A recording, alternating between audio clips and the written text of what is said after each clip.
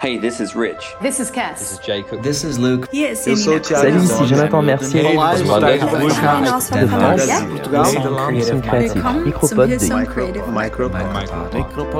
Micropod. Welcome to the Hillsong Creative Micropod. Well, hello and welcome to the Micropod today. I'm so glad that you joined me. Maybe the sound is a little bit better today than yesterday. We had a bit of a technical issue, and Cass and I, we felt like we recorded something beautiful for you guys and meaningful, and so we didn't know we could recreate it by the time we realized that it sounded a little unfortunate. Anyways, today hopefully this will sound better for you, and we've got a really special Micropod for you today. It's actually a macropod or a megapod because it's a lot longer than normal. Back at Worship Conference last year, we had a session called Thinking Well, and in that session we really tackled some of the things that seem really pertinent for this season, with the whole pandemic going on.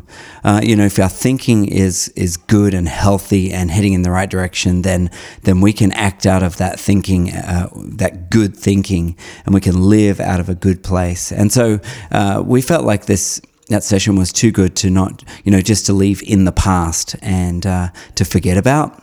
So here today, we wanted to bring it back to you, give it to you as a gift again, so that you can pass on to someone who needs a little encouragement in this season, or perhaps just for you as you listen either in our team or around the world from other churches and other creative teams. And so you'll hear Ben Fielding and Krishan Jayaratnam leading us in this session. You'll hear Joel Houston and Taya and others, along with some experts in the field, psychologists and also theologians, because obviously if we don't think well about God, then probably nothing else matters. So enjoy thinking well, pray that it's a blessing, and that you're encouraged with this megapod. Have a good day. Well, welcome to the Thinking Well session. Is that familiar to anybody in the room, that creative process? A little torturous at times. Well, we want to talk today about that idea of thinking well. And when was the last time that you stopped to think about thinking? About your mind? The Bible says in 2 Timothy 1:7 that God didn't give us a spirit of fear and timidity, but of power, love, and a sound mind. And the idea there of a sound mind isn't just limited to a particular aspect of our mind. It's not limited just to our emotional state of well-being, but to our intellect, to our logic, to the way we think about God, to the way we think creatively, to every aspect of our mind. And our belief and the reason that we've carved time out for this session today is that we wanted to just create a safe space in this conference where we can talk as a creative community about our mental health, about our creative thinking, about thinking well about God, and deepening our understanding of who God is and the way that permeates every other aspect of our lives. And I don't believe that God would call us to be people who have whole lives in just one aspect of our lives, but that every aspect of our lives practically would line up with the high calling that we have as children of God. And so we wanted to create language and a space where we can discuss these things. And I believe that it's important as the church, but as the creative community within the church, for us to find language to be able to talk about our mental well-being and about our intellect and about the Lord. Krishan, I'm joined by Krishan Jayaratnam, ladies and gentlemen. It's good to be here, Ben. It's always good to have you here, Krishan. So we got a lot that we want to get through. We've got a lot of great thinkers here on this panel. So we want to launch straight in and talk about the creative process. And you hear terms like writer's block get thrown around and creative block. And what we wanted to do across this time today is to not so much get held up by these ideas that might and terminology, but work out how we can keep moving forward. When it comes to our well-being, our minds, to not dwell on problems necessarily, but to look at ways we can keep moving forward and have the kind of perspective of the hope at the end of it. You know, like I was saying, that God's called us to have a sound mind, that it's not a gift that he gives out intermittently. You know, some of our creative gifts, perhaps a little bit more like that. To some, God gives the gift of dance. He says, gift of dance, yes. Gift of dance, no. Gift of dance, definitely not. But this particular one, I believe God wants us to have a sound mind. So Robert, let's talk about your creative process. This is Robert Ferguson, incredible man.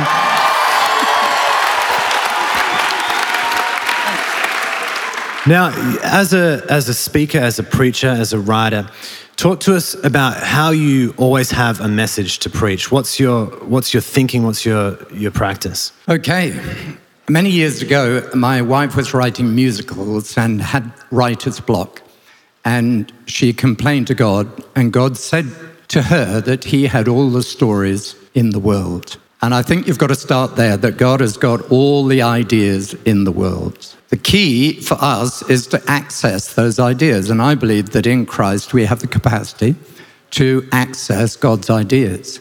So I do three things. For my creativity, which comes through in communication and writing, I do three things. I build up my spirit in order to communicate to a God who is spirit and who thinks on a different plane to me. So I want his thoughts, not mine. These people who are precious about their ideas and thoughts clearly haven't understood their source. So I've got to access God. So I do it by building up my spirit. The more I speak in tongues, the more ideas I get. Second thing I do, I look after my soul. I look after my soul by reading and by community. I've just read a book called How to Think, and in which a man by the name of Alan Jacobs says, you cannot think in isolation. You can only think in community. He said, if thinking in isolation is possible, it is undesirable. So I build my soul up through reading and through community. And thirdly, I look after my body, because if we don't build up our spirit, we can't have revelation. If we don't look after our soul, we don't think right. And if we don't look after our body, we're going to think irrationally, as Elijah did when he ran from Jezebel. So I do those three things intentionally and purposefully, and then I have access to all the ideas in the world. It's amazing.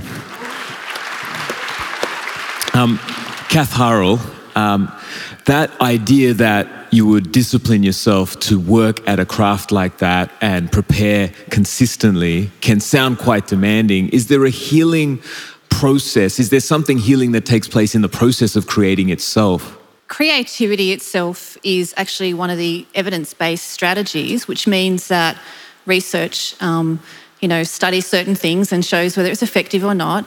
That research shows that creativity is one of the effective ways of being able to restore health and well-being and can help us to stay well. And part of that is because creativity is a process that can help to lower stress levels, improve mood, and really importantly, it can help to change perspective so that when we can actually get outside of a situation that might be causing us distress or is problematic, it can actually help us to just look at things from a different angle. And I have, in my practice, working with people, encourage a lot of them, most of them, to find some sort of creative outlet, because it means that they can move from thinking and being analytical and perhaps even ruminating on the negative stuff to actually finding a space outside of that where they can almost find a flow to what they're doing. And that can bring about a real sense of fulfillment and enjoyment, rather than just sort of thinking about how they've got to solve their problem or what's going on or how, bad they're going in their life or whatever it might be. And also that flow, when people can experience that, is almost like that savouring. And that's a term where we can really be in a place of enjoying that experience to the full amount that you possibly can. So it brings about happiness. It's one of the key factors for happiness that we can savour. And also it's something that we can share. So out of creativity, we can actually connect with other people and bring about joy as well. I love that thought. So you can almost sort of create yourself well. You can create yourself out of a potential writing block or whatever you would call it. I think that's a really cool idea. Jay, In your world, what have you seen like habits of highly creative people, highly successful creative people? What are some of the hurdles that you've seen people have to overcome to be able to keep moving forward?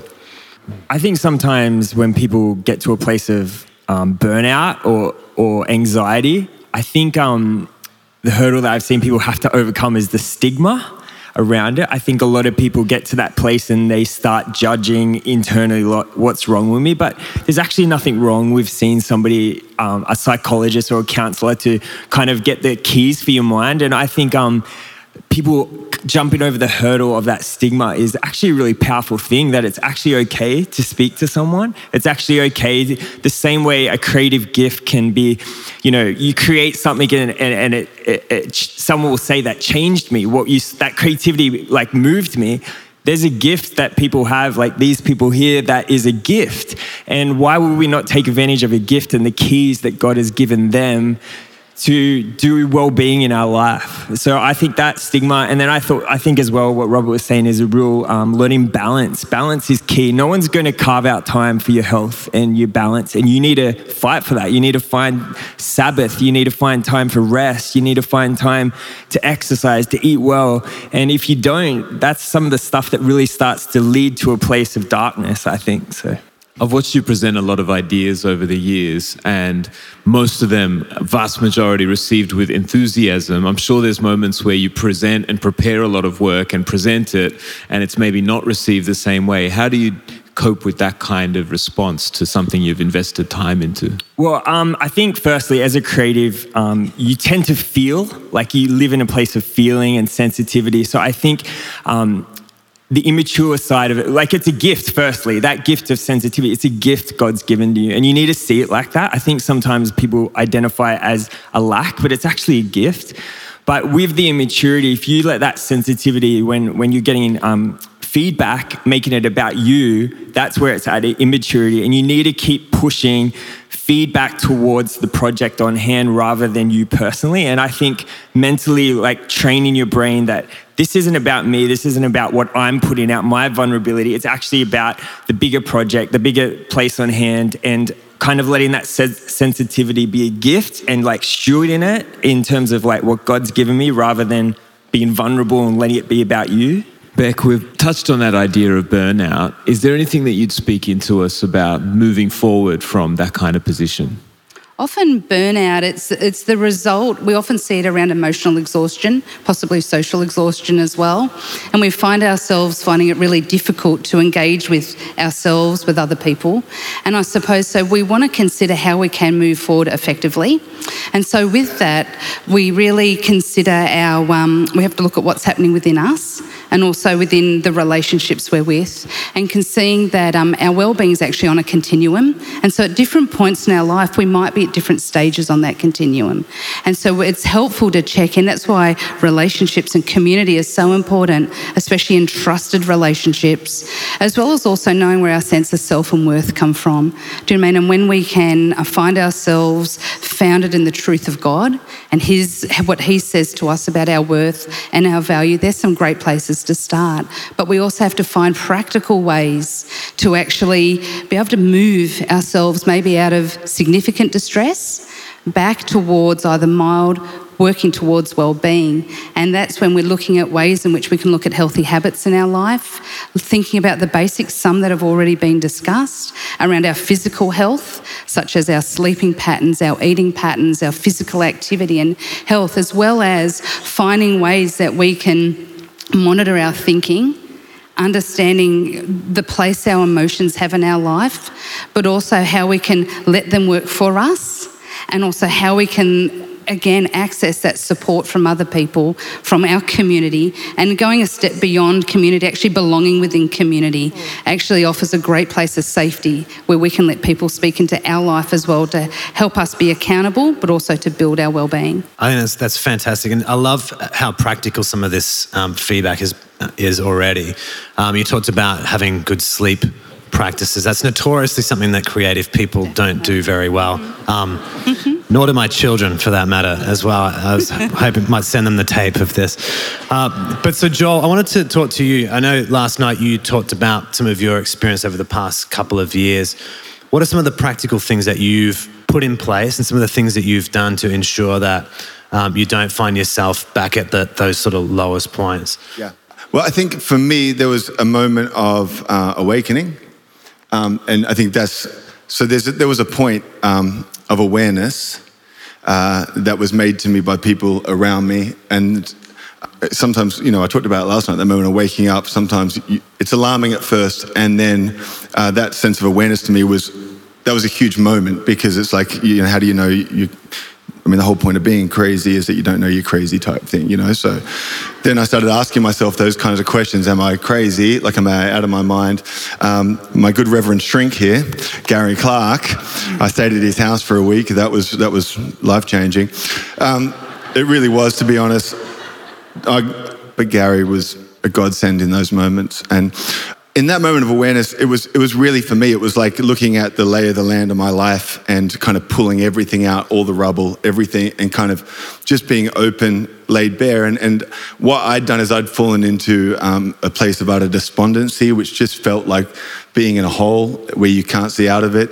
I know everybody goes through different things, but this was my experience. What I realized kind of in the wash-up upon further reflection is I just started looking at all these areas of my life, and I saw these kind of tensions that I was good with in my 20s, I was good with in my early 30s, but at some point there I'd failed to reconcile some of these things internally. So my way of dealing with it was my creativity, was to throw myself into vortexes of work. And so I realized that I would go days basically in isolation, but I was selling myself the lie that it was for a noble cause, that I'm doing this for God, that I'm in the Word, that it's dealing with, it's just digging me deeper while I'm not dealing with the real stuff. And what I wasn't able to deal with was certain things I couldn't reconcile between my spirit man and my flesh. It's a great metaphor for me that I always think about is, when you're, like even right now, everything's light. And I think I was spending a whole lot of time kind of trying to figure out what is this shadow behind me. And so I lost my passion for stuff and my sense of calling and a feeling of being a fraud or feeling like, this is not the real thing. And all these different things I kind of laid up. And then I looked at areas of my life that are real priorities, things that only I can do. There's a bunch of things I can do, but there's certain things that I'm doing that I don't need to be doing and that are actually causing conflicts elsewhere. So an example of that was, I was still trying to be a pastor in New York City. I felt like a terrible pastor. I felt like I was doing a terrible job with United. I felt like I was being a terrible dad, a terrible husband, terrible at life. These are these tensions, and it's like noise, And so I stopped listening, went deeper into a hole. So now the practical things I do is if I realize that I am spending a whole lot of time in my own brain, like working on something, like there's kind of danger signs and trigger points that I've just learned to kind of see as alarm bells and to try and be aware to them. And I have friends who are able to call me out on that, friends who challenge me. I started playing golf. I got outdoors, all the healthy stuff. I thought about how do I reconcile these things in my heart? How do I reconcile these things in my mind, my body, soul, and strength? What do I exert my energies towards? And these are all trigger things, and I'm still figuring it out. But what it did is that brought clarity, because it's like unraveling all these coils. Like my hair, I spent the whole morning trying to brush my hair because I hadn't for about a week, and a whole lot of hair fell out. And evidently I don't need that hair. But you get through it.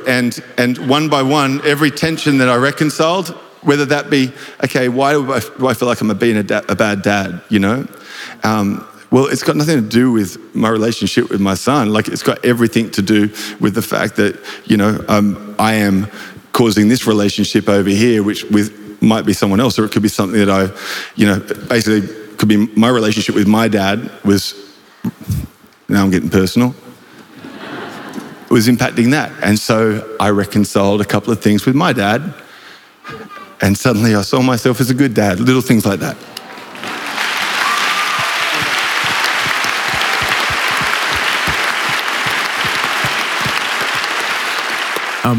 Gary, that idea, like some of what goes into this creative process can make you feel like I've got to stay up late at nights, or I've got to do this or that to try and get in the zone. There's this elusive idea of the zone you've got to be in to be creative. You've pastored and helped a lot of creative people. Would you speak into that idea? I think the everyone's mantra as a creative is that it all comes at 3 o'clock in the morning.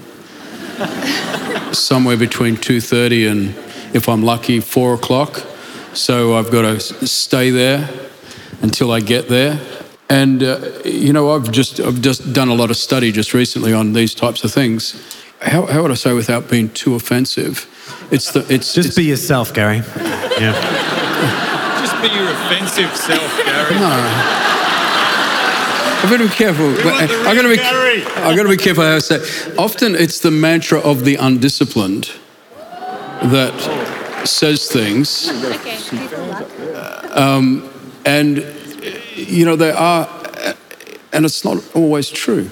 And there is science to prove that creativity doesn't arrive at 3 o'clock in the morning, and you don't have to spend hours and hours and hours to get in the zone, stay in the zone.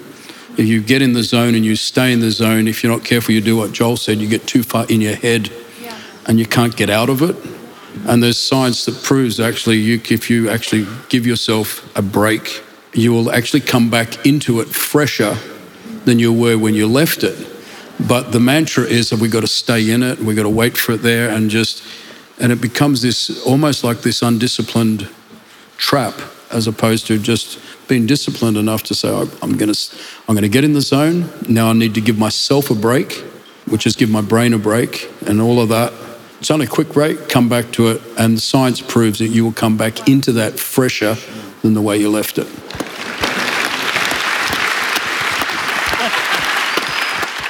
In preparing for this session, we looked at a study that's come out of Victoria, 2016, that looks at the entertainment industry, creative industry in Australia, and compares data against the general population. And one of the pieces of research that they did is into sleep patterns of creatives. And I just thought it's relevant because we're talking about it. And I think it's going to come up on the screen.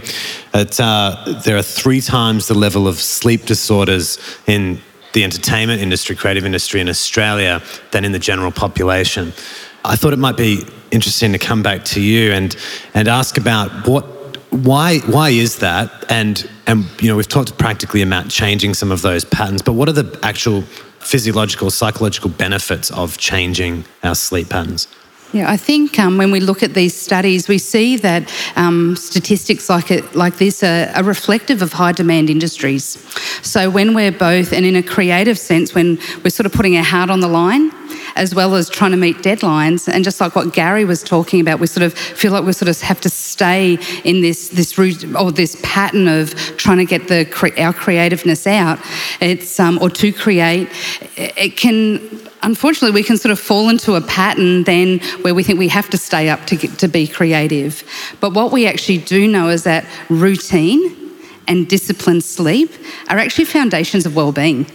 And so just as Gary was mentioning then as well, we know like a good sleep and good breaks actually do help a person become more creative. However, when we see statistics like this, we want to pause and understand possibly what's happening for people. And I mean, again, every person's story is unique, but we also know that with routine and with breaks and with learning ways in which and getting practical strategies and support to find ways to improve our sleep can actually, again, really enhance well-being and our mental health, and can help pull us out of sometimes those dark places we can find ourselves being. And it can be pretty tricky at 2 or 3 a.m. to tell ourselves to stop because we've convinced ourselves we need to be there. And so that's why discipline and routine, it can feel pretty uncomfortable when we're trying to put new patterns in place. But when we do, we actually start to see the benefits over time. Yeah, it's awesome. I'm finding this really, really useful and interesting because I think, as creatives, we spend a lot of time digging into our craft and trying to get, better and better at what we do. And sometimes we neglect some of these really essential things that if we could get that part of our lives in order, it would probably make, twice as much difference as, spending another, day in the studio just trying to grind out to find another song or art piece or whatever you're working on. Taya, you were talking to me before about something that you changed in your life over the last year or so. Can you just talk to us briefly about that and why? I've been seeing a psychotherapist for the last 3 to 4 years, and I really do believe it has changed my life. She's an absolute gift to my life, and there was a period of my life when we just made the decision that I would be meeting with her for every 2 weeks for an entire year. And you know, I travel a lot, and so that was a big commitment, and it didn't matter where I was in the entire world. And we would get into a secure, confidential environment because she's a professional, and that was really important. And we would have this session that would go for 45 to 50 minutes, and it really helped me put in place habits that would help me process some of these things that we get to do and get to be a part of, and just give me real life skills of how to, I don't know, process. And I realized as well, I'm super passionate about this because the freedom that I found in this, I call it kind of like a sacred place. This woman is also a Christian, and I do believe that she has the prompting of the Holy Spirit. I could be talking for 50 minutes in a session, and I wouldn't be bringing the one thing that I felt on my heart to bring because I was a bit embarrassed. And yet at the end, she's like, I'm just going to come back to this. And I'm like, he told you. And the freedom that I experienced in certain parts of my life that I hadn't had before, because I hadn't had a place of that true, vulnerable transparency, I wish I'd known before, because when you taste that freedom, you know, we're not meant to be bound in this life. We've been set free for freedom. That's great. And we're not meant to have a divided spirit, heart, and mind, but we're actually meant to be undivided. And I believe there are people that are gifts in our lives, and we're meant to come alongside. But that also requires a step of vulnerability. And I wish I had known that so many years ago, because if I had just known what it truly feels like to be free on the inside in certain areas that I hadn't ever experienced before, I would have come running a long time ago. So, yay.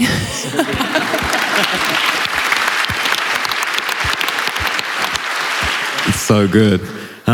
With some of the prevalence of health issues in the creative community broadly in this country, Margaret, chances are everyone in this place would know someone who's struggling with something.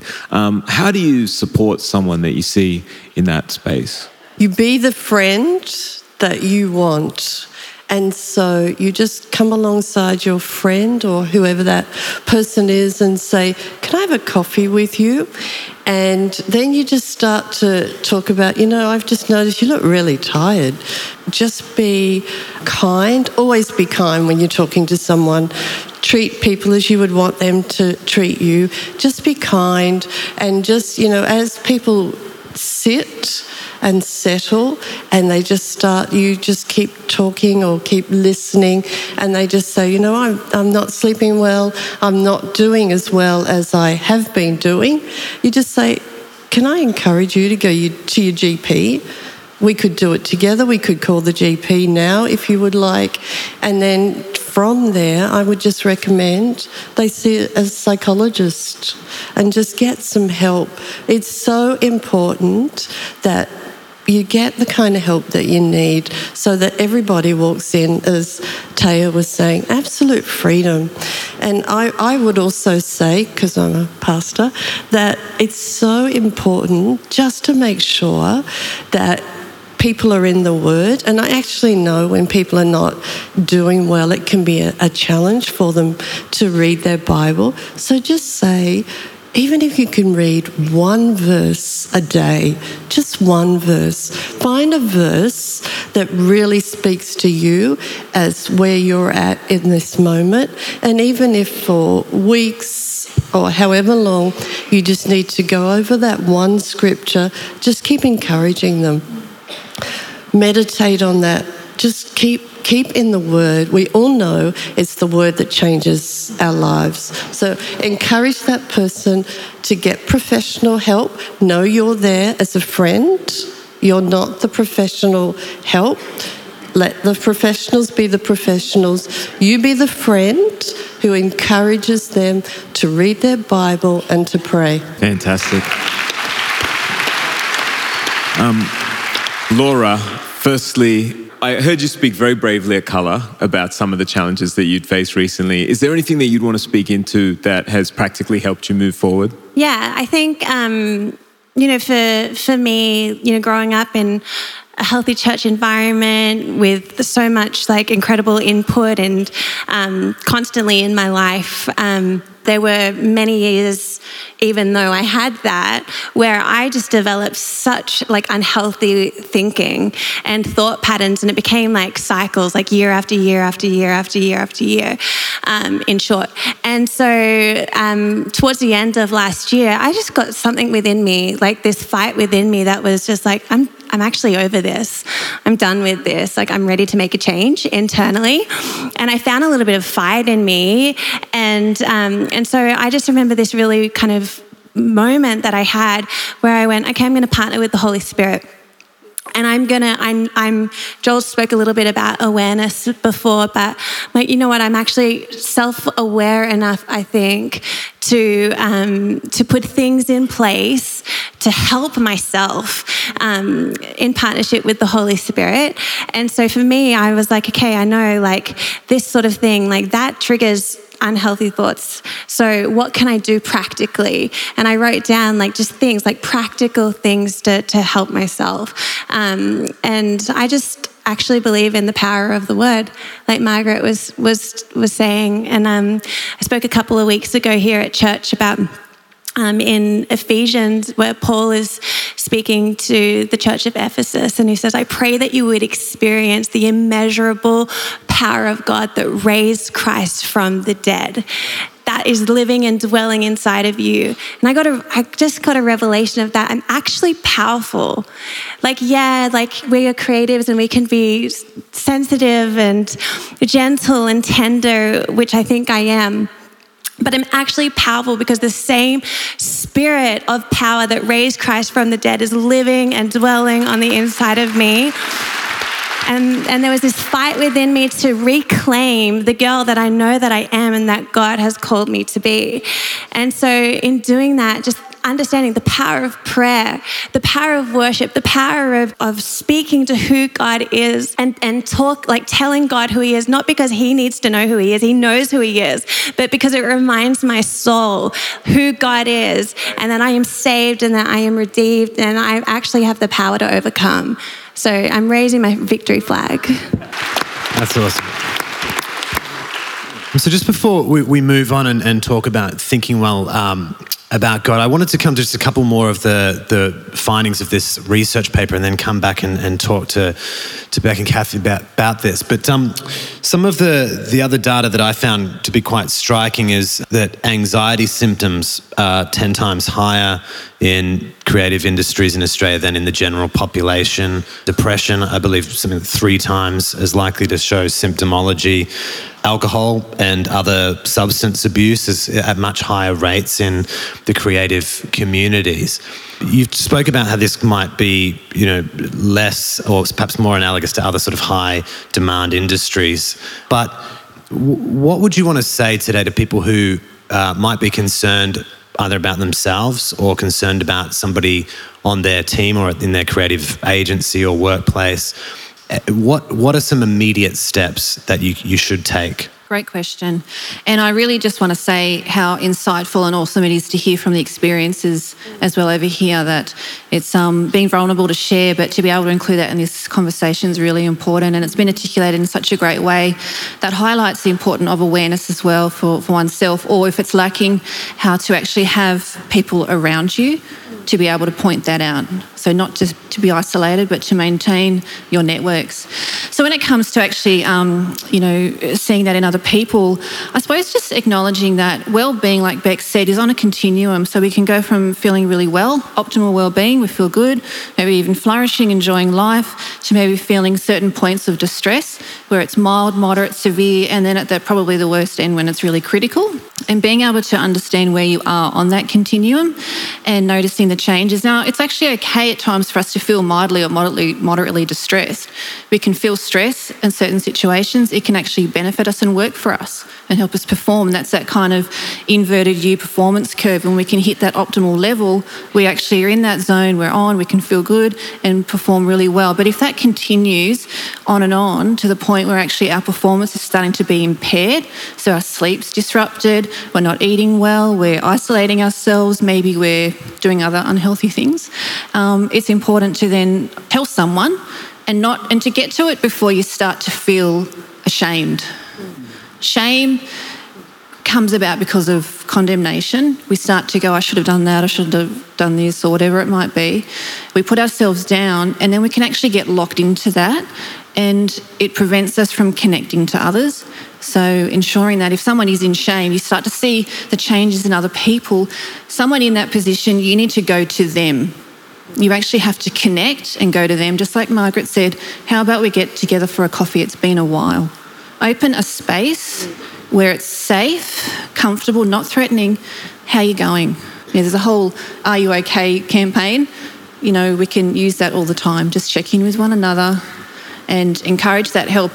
So support and coping can be effective on your own for a certain point, and Laura spoke a little bit about that and what she did there to be able to help herself. But also when you know that it's actually not improving, so you're not getting anywhere, you're feeling like you're still stuck, it's hard to make that shift, actually just start to seek out other options, including, your doctor, tell someone else, and get that support. And that's what we're here for. Like we don't want people to come when they're at that critical point. We want to see people actually say, I just don't feel myself. Talk about it, problem solve. Get some things back in order, whether it's just getting better sleep, whatever it might be. Some of the basic things of our well-being, it actually can start really simply. And then, start that journey there. It's brilliant. Thank you so much. We want to shift now into thinking well about God, or thinking well theologically. And we understand that God has created us in his image. It means the way we think about God has a massive ramification about how we think about our own being and our own vocation. And we're wondering, Rick, if you could paint us a picture of God as creator. Can I just say first off, thank you for the privilege of being here. And Hillsong, you have given the world an amazing gift. We thank you for that. So grace and peace to you. Is that true? Amen. Thank you.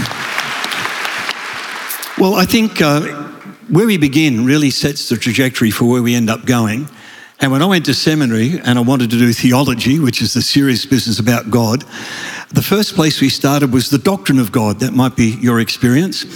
What's interesting about that is even though such people regularly talk about the importance of Scripture, it's not where Scripture starts.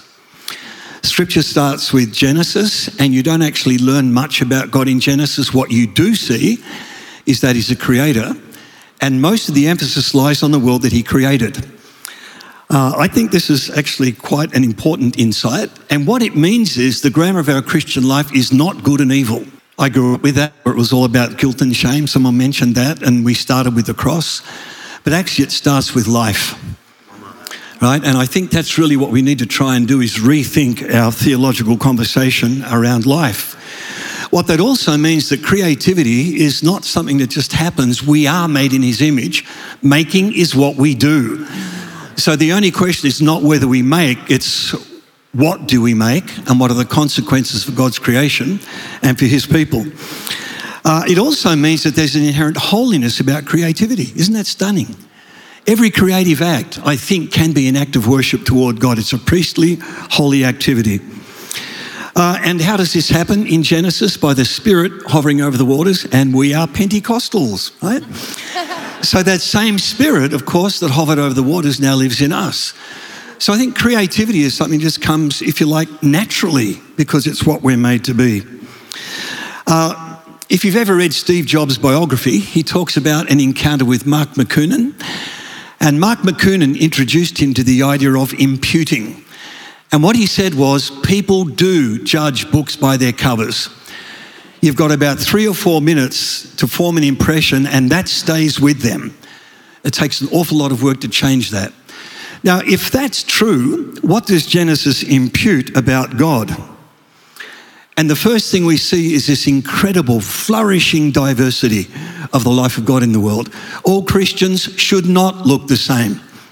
All movements of Christians do not have to look the same, because God's creation doesn't. And we need that diversity, I think, to facilitate one another and to bring his life to each other. Right? I've only got a few minutes, so I need to hurry up here. The second thing to notice, and it's really important, folks, is creation is not perfect. And I can't in this short time tell you how important that is, but in a perfect world, nothing can change. Nothing. And every time it does, it's not perfect. What that means is humans are of no significance whatsoever. Look at Greek culture. But Genesis tells us creation is good, and that's brilliant because it opens a space for humans to do things, and what we do actually matters.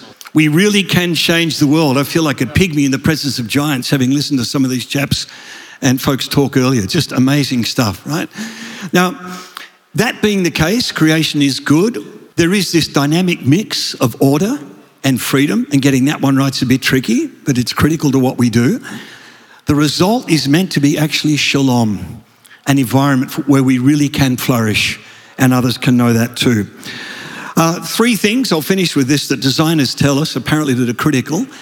The first thing is every design choice we make reflects our character. So designers can walk into your world, your home, your church, your work, and they can read your character off the shape of what you've made. So that makes character absolutely critical, and it's no surprise then that the scriptures focus primarily on the character of God, and especially in Exodus and then in Jesus. Second thing is character is formed through deep narrative. That's how it's expressed. That's why the Bible is so much about narrative. It's telling us who God is. You don't know concepts through narrative, you do know people. That's one of the reasons why when Apple talks about, so I'm not being an Apple evangelist here, but there's a reason that they spend so much time on the packaging of their products. That packaging is a narrative. They've got 3 or 4 minutes to impact you. That's why they care about their Apple stores, right? That in itself is a narrative as you walk into that. And I think that's what Scripture's doing to us. In this narrative, it shapes us. So we've talked about character, we've talked about deep narrative, and finally, one other really big thing is in a world where you have freedom, which is really what the gospel gave us. In the ancient world, people thought change was the enemy. You can't live in the modern world without having a basically Christian view. That's even modern China.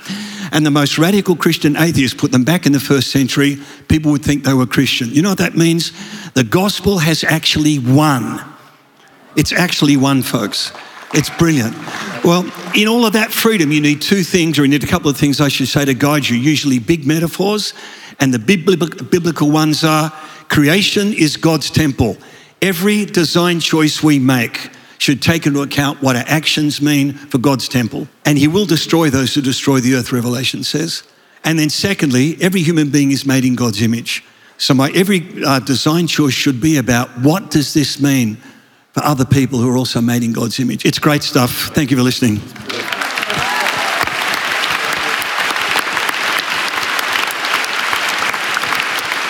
That's incredible. I'm so glad I got to be so close as well to you as you. Joel Hingston, not Joel Houston. Hi. Joel, you're an incredible guitar player, you're an incredible creative, but you're an incredible theologian. How is it that you have done that journey over the last number of years, studying theology, deepening your well there, and still staying passionate about your creativity, your faith, and the church? Thanks, Ben. Basically, I am blessed and privileged to be in a house that I stand on so many shoulders. And because I stand on those shoulders, I've been able to ask questions and explore ideas that we didn't have the time in the past to do because we were just building church. And so I definitely don't take it for granted, and I'm very grateful. But I realized I was really excited about ideas. And they were the ideas that annoyed people. And so I would often find myself talking to JD or Jad or Matty Fitz and like a whole slew of others, the Langtons. I'd hit these walls and I wouldn't know how to think about it. And they'd be like, they'd bring perspective and they'd help me get through it. And basically it helped me stay in this really healthy environment. So I was allowed and given space to chase ideas. I was kept close. People put up with me and with my ideas and my questions. All of that led to exploring faith and falling in love with church for myself. One of the biggest breakthroughs for me about talking about faith and thinking about faith was that throughout this theological journey, you'd explore concepts and theories and arguments and systems.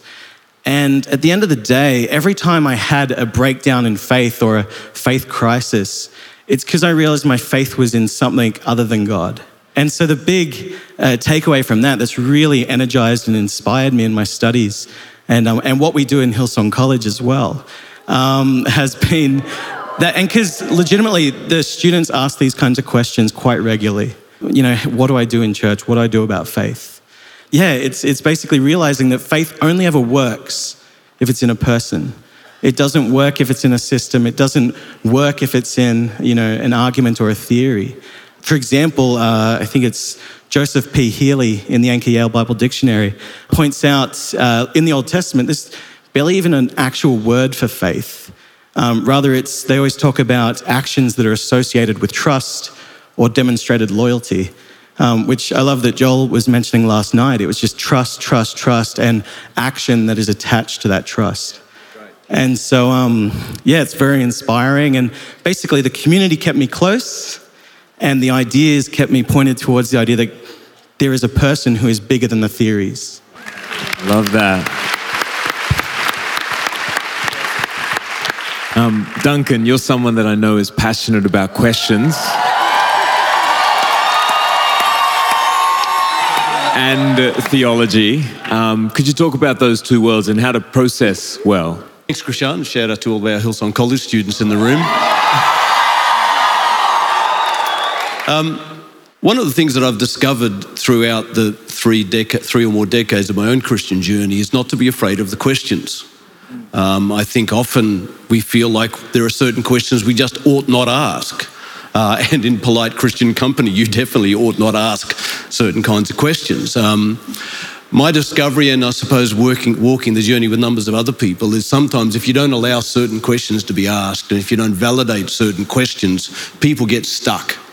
And if they get stuck and don't feel like they can get answers in the community of faith, they'll go and find answers to their questions elsewhere. And typically those answers are not great answers. Not just because they're wrong answers, but because they're just poorly framed, they're illogical, they're irrational, they're not evidence-based, they are just poor answers. So I'm good with people having questions. I've certainly had my own seasons of asking lots of really big questions. And typically I found myself in those seasons because the answers I used to have no longer did a good enough job of answering my evolving questions. So I'm always going back through cycles of questions. The place I've got to now, and I think the thing that I would encourage everybody with is, and I'm sure someone like Rick and others here have reached the point where they realise when you subject the Christian faith to a bunch of questions and some tough questioning, you'd realise that in the long run it actually stands up. That compared to the alternatives that are out there, the alternative worldviews, the alternative explanations, the alternative ideologies, Christianity is the best one going because it has got the best answers to the most important questions a human being could ever ask. And it is not just the truest answers, but the best and the most helpful answers, and answers that you can actually live authentic lives with. But some of those answers you'll only get to if you allow the question. And if you find yourself in those seasons of questioning, what I would probably just summarise, because we've seen it arranged a number of times here this afternoon, is the importance of community. To ask your questions in community. If you don't ask the questions in community, you'll be asking your questions on the internet, and the internet's not your friend. And there's so much rubbish on the internet, there's so many poor answers on the internet. What you need is the benefit of community, and here I'll make a shameless plug for college, is one of the things that a good community gives you is well-educated intellectual mentors who can take you on the journey of learning to think well. Because one of the reasons sometimes we ask questions is not that we don't have enough information, we're just not good thinkers. We can't evaluate a good argument for, is it logical? Does it have holes in it?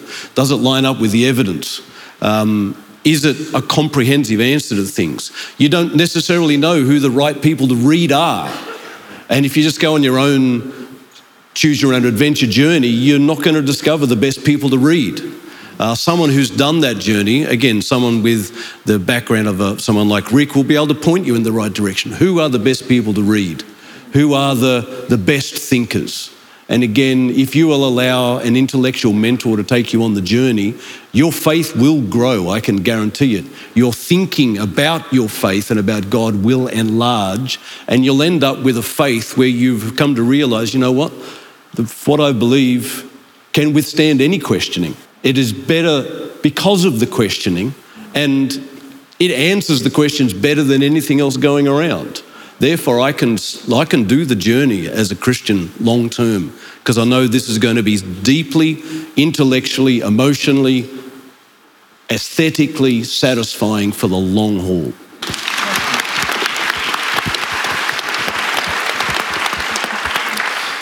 Ross, we wanted to tease out if there is, in the New Testament, an intersection between theology and creativity. Oh, there really is. And I think one of the things we forget is that the Apostle Paul, that most of us know as, kind of the doctrine teacher man, he was a great poet, great creative thinker. And if you look at 1 Corinthians chapter 13, has there ever been a greater love song or poem? And when communicators and marketers tell politicians today, you've got to get to 3 words, they can only take 3 words. 2,000 years ago, he was summing it up as faith, hope and love. I mean, he was already doing the poem and actually understanding how creatively you communicate that. So it's significant to see that the one who gave us that great poem that is read more than any others or sung more than any others at a wedding is the guy who gave you the book of Romans. The guy who could think theologically. Guys, it's not an either or, it's a both and. It's a both and. We have to think and we have to be people who are creative. And we need to be creative today because I reckon one of the great lies out there is that Australians are less and less spiritual. They're not. They're just less and less Christian. But they're not less and less spiritual.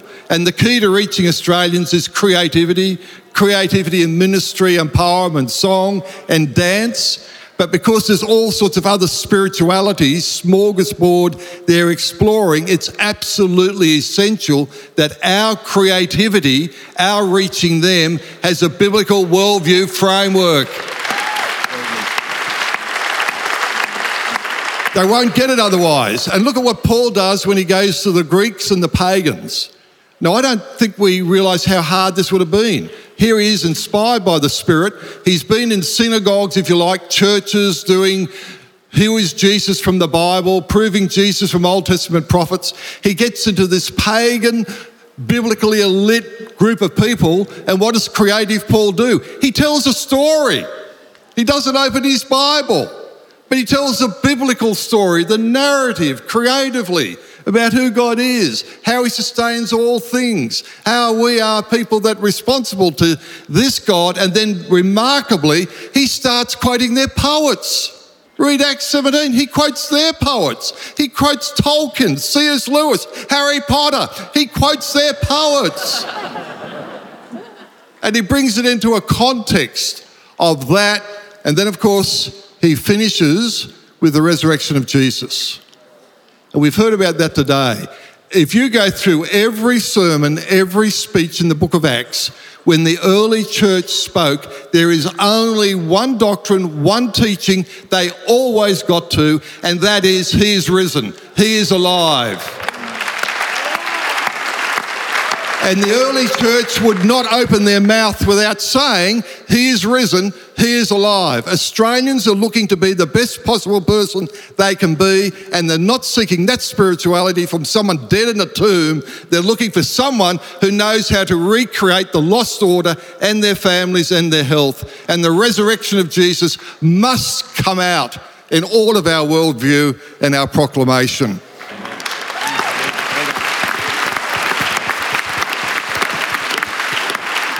Fantastic. Phil, you've had a great impact on our church and on many of the young people who are now older people in our world, and many of our creative team. You were there for the formation of United and all that's emerged out of that, and pastored a young generation through that. I was wondering if you could speak into us as a conference and then pray for us. Yeah, I was having a conversation with Christian actually a little while ago, and we were just talking about some of this stress and anxiety, and just, I think today we seem to be dealing with so much of that in whatever area of creativity, church ministry and life that we're dealing with. And, we were kind of reflecting on, it seems to be more prevalent today.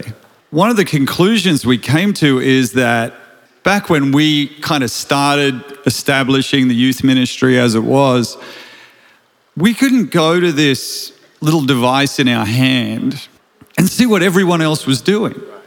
We didn't have a clue. We knew there was a lady named Jeannie Mayo in America running a youth ministry, but we didn't know what everyone else was doing in youth ministry. There was no way to know. You could email someone, you get a response in a week. So we just got about doing what we did because we loved it and we had no real comparison to anything other than just giving it our very best. And I find now you can get on your phone and you can see what everyone's doing everywhere and who they're with. And who they're with seems like really cool people and what they're doing seems amazing. And this whole comparison catches up with us and it can really cause anxiety and just this feeling of somehow I'm not really doing enough. It's not happening for me. It should be happening quicker. It seems to be happening over there. And why isn't it happening here? And I'm doing everything that I think is right, but I'm not seeing it the way I would like to, or the way I have this expectation I should be seeing it. As I've been thinking about a lot of this, I've become more and more enamored with trees. Does anyone here love trees? Like I love. Look, I've never hugged a tree, but I'm getting to the point where I would. Like, if you have, enjoy. And recently I was out on a beautiful farm in a place called Franschhoek, which is just outside of Cape Town, where I live. Thank you very much. I took this picture. This is going to come up. Look, it's so creative of me. And as we were there, we were talking to the lady who kind of ran the whole farm, and it was this beautiful place. And she said, I can give you a tour. So we looked around. She said, here, come. And she pointed out one of these trees that was on that image. And she says, what you'll notice is that this is a different kind of oak tree. She said, this is an original French oak tree that was brought over to South Africa by the French Huguenots who came in the 1600s. That's why this tree looks different from other oak trees. And I'm like thinking, okay, wow, this is, and it's beautiful, but it's different. And as I began reflecting on trees, it's interesting that God placed man right at the beginning of the story where we enter it in Genesis in a garden. There's trees there, there's all kinds of different beautiful shrubs and all the rest of it. And God put us in a garden and he said, tend the garden, but maybe he put us there to observe it. Maybe there's things we can learn from trees. And what I began to consider is that trees see time as an advantage. We live in a world today that sees time as a disadvantage. We look at everything happening around us, happening to other people, opportunities coming their way. We look at our device and we go, why isn't it happening quicker for me? But if you look at a beautiful tree, it has taken years and years and years to become what it is. Well done. And maybe that's God's plan for all of us, is that your life would be this beautiful tree. The beauty of a garden is it has all kinds of trees. And in fact, many of them need each other to really continue to reproduce. And so the idea of being in community is part of what this garden is all about. And this idea of a tree where over time you become who God planned you to be. It doesn't matter whether one other tree grows up a little faster than you. Because if you just keep growing the way a tree grows, over time, you're going to produce something beautiful, and time actually becomes your advantage. Yeah, great. You don't need to worry and stress about when it's going to happen. We've heard so many amazing pieces of wisdom here. You just need to have the courage to live that out with daily disciplines over time. And when you're younger, I think this is a big battle because we have this expectation that it all has to happen quickly. But the more I live, the more I realize I just want to be a beautiful tree. Thank you, Joel. He said I am. And I think you're all beautiful trees at all different stages, all different heights. But learning this and allowing it to become real is so, so important. And as we do that, we're going to create things of great beauty. The thing about a tree is it produces fruit, and that's what Jesus wants us or desires or created us to produce. As I conclude, and let me pray for you, it's different from blessing. Blessing and fruit are very different. It's nice to be blessed by God, but Jesus talked about fruit in John 15, fruit that remains. And here's the thing about fruit. It's always for others and the next generation. It's not about you. Whatever you've been given, thank God for it, but understand this fruit of your life. An apple from an apple tree is always for others. The seeds of the apple are for the next generation of apple trees. That's the kind of lives that He desires for us to be. Let me pray for you. Father God, we just thank you that we can gather like this and allow you to speak to us about these kind of things that really matter. Lord, we don't want to get caught up in the comparison and envy of what may be happening in someone else's life and allow that to limit what you could do in us or stress us or cause us to live fearful or anxious that maybe you've forgotten about us. Because God, you don't forget about any of us. We just need to learn to trust you a little bit more and recognize that as we serve you, as we live for you, and as we grow in who we are, that time truly is our advantage. And we're going to grow into all that you've called us to, and our lives will bear much fruit. I pray it over every person here, every person listening. In Jesus' name, amen.